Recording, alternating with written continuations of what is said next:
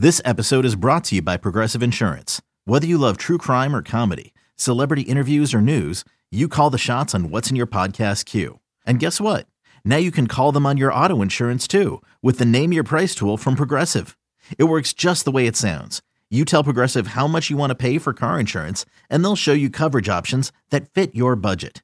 Get your quote today at Progressive.com to join the over 28 million drivers who trust Progressive. Progressive Casualty Insurance Company and Affiliates. Price and coverage match limited by state law.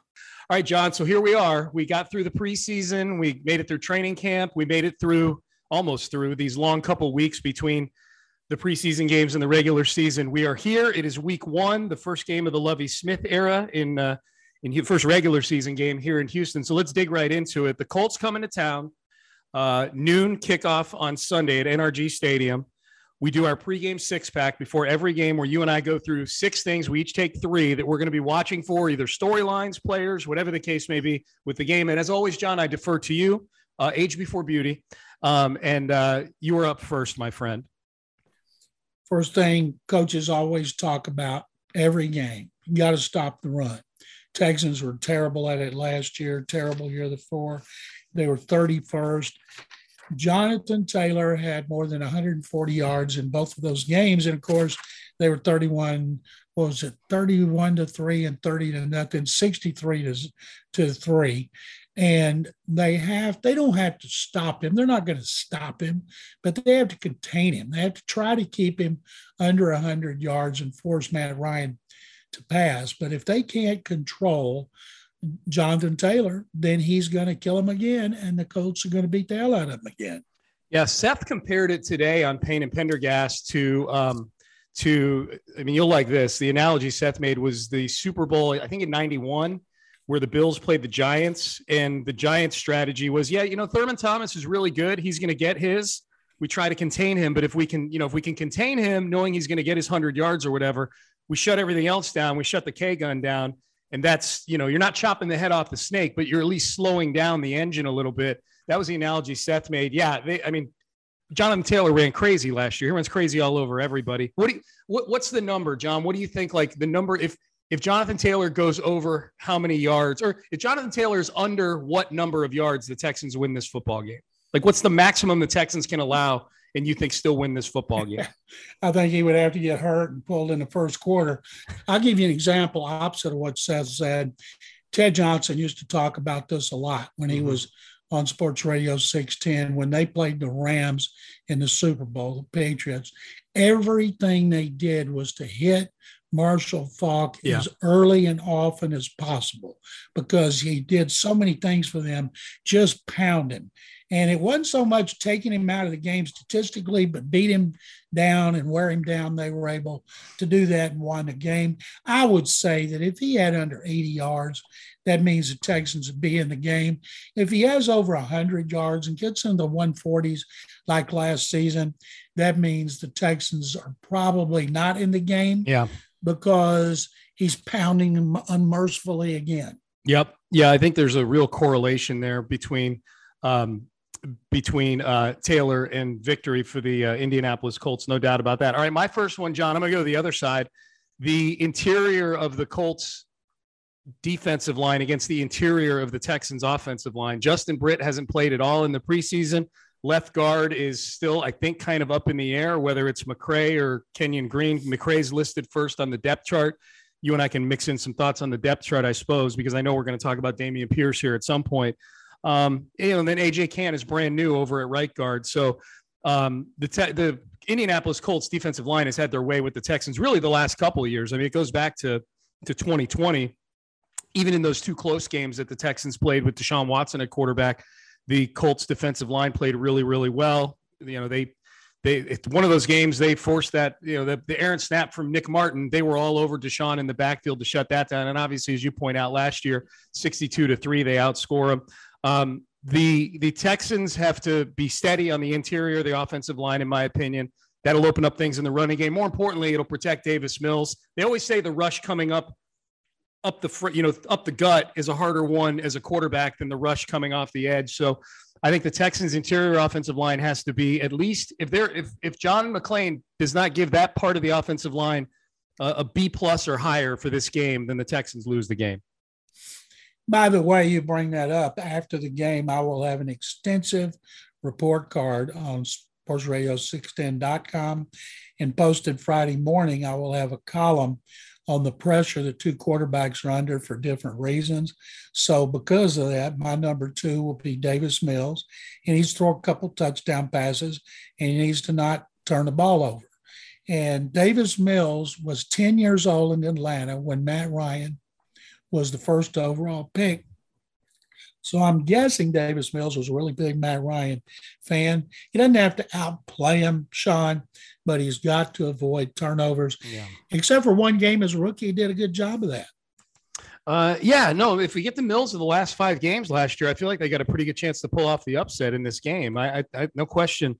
No question about that. John, I just hope we get a better version of Mills than we saw in the preseason. The preseason does not have me feeling great about Davis. What's your feeling right now on Davis Mills? Like the level of nervousness about him on a scale of 1 to 10, 10 being super nervous, 1 being calm as hell. Maybe they were trying to get the Colts overconfident. He did not play well in preseason, 3 touchdown drives in the last 7 series.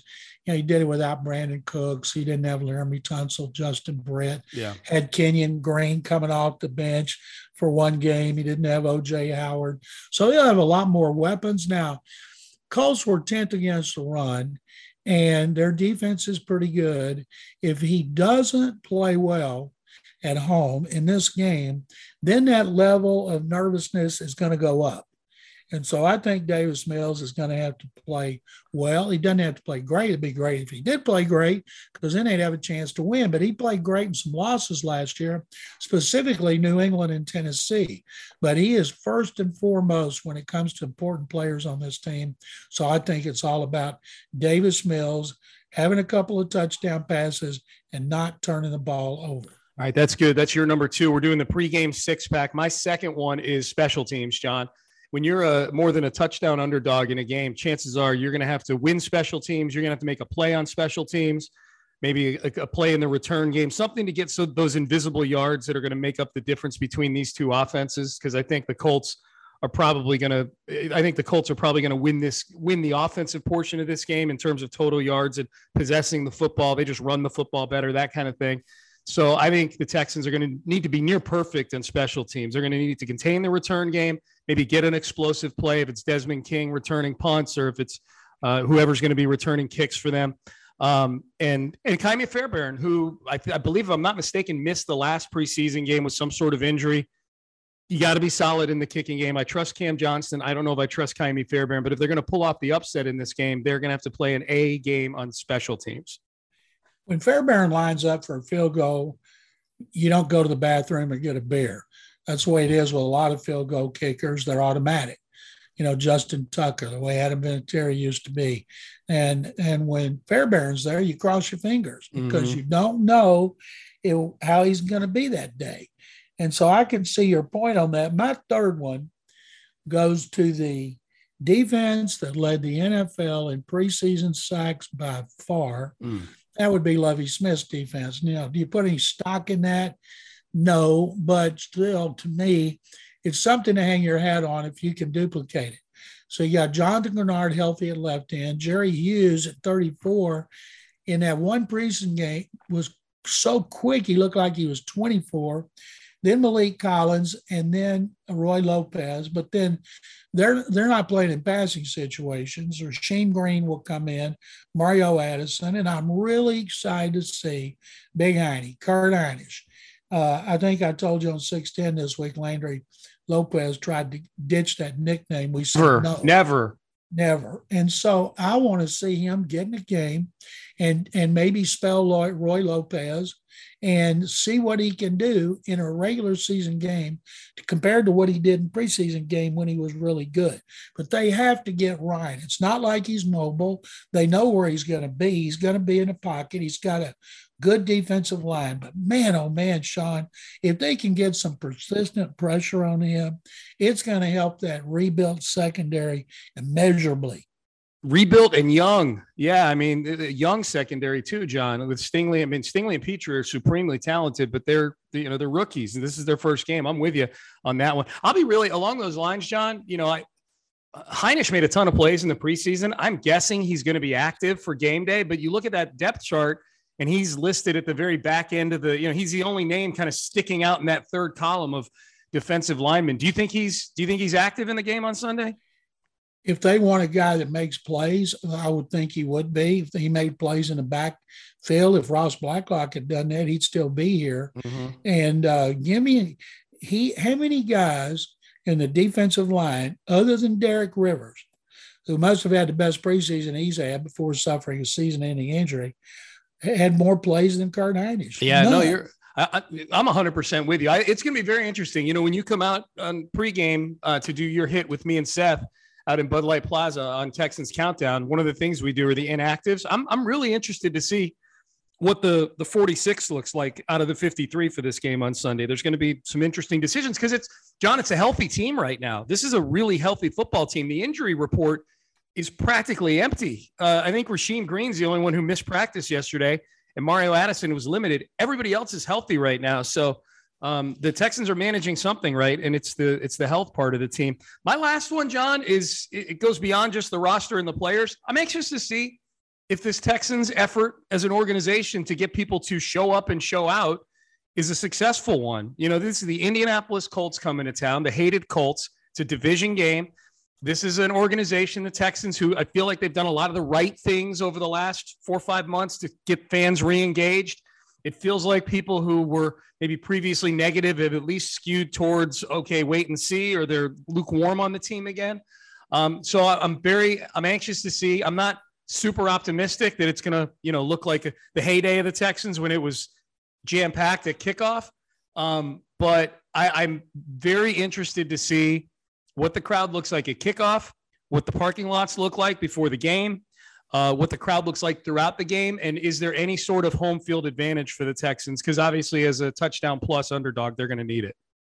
I tell you what's going to look like at kickoff. There's still going to be people lined up out on 610 because this is always a late arriving crowd. Yeah. And so I expect about halfway through the first quarter, people will be in their seats. And unlike Philadelphia and Cleveland, who come to NRG Stadium, it's not like there's going to be a lot of Colts fans there.